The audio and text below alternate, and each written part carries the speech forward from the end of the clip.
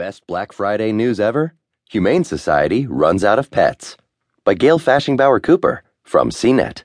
I'm Rex Anderson. In what might be the most heartwarming piece of Black Friday news, well, ever, the Indianapolis Humane Society announced Sunday that it had completely run out of animals waiting to be adopted. The group posted photos showing lines winding down the street in front of the adoption center, as well as photos of crowds inside.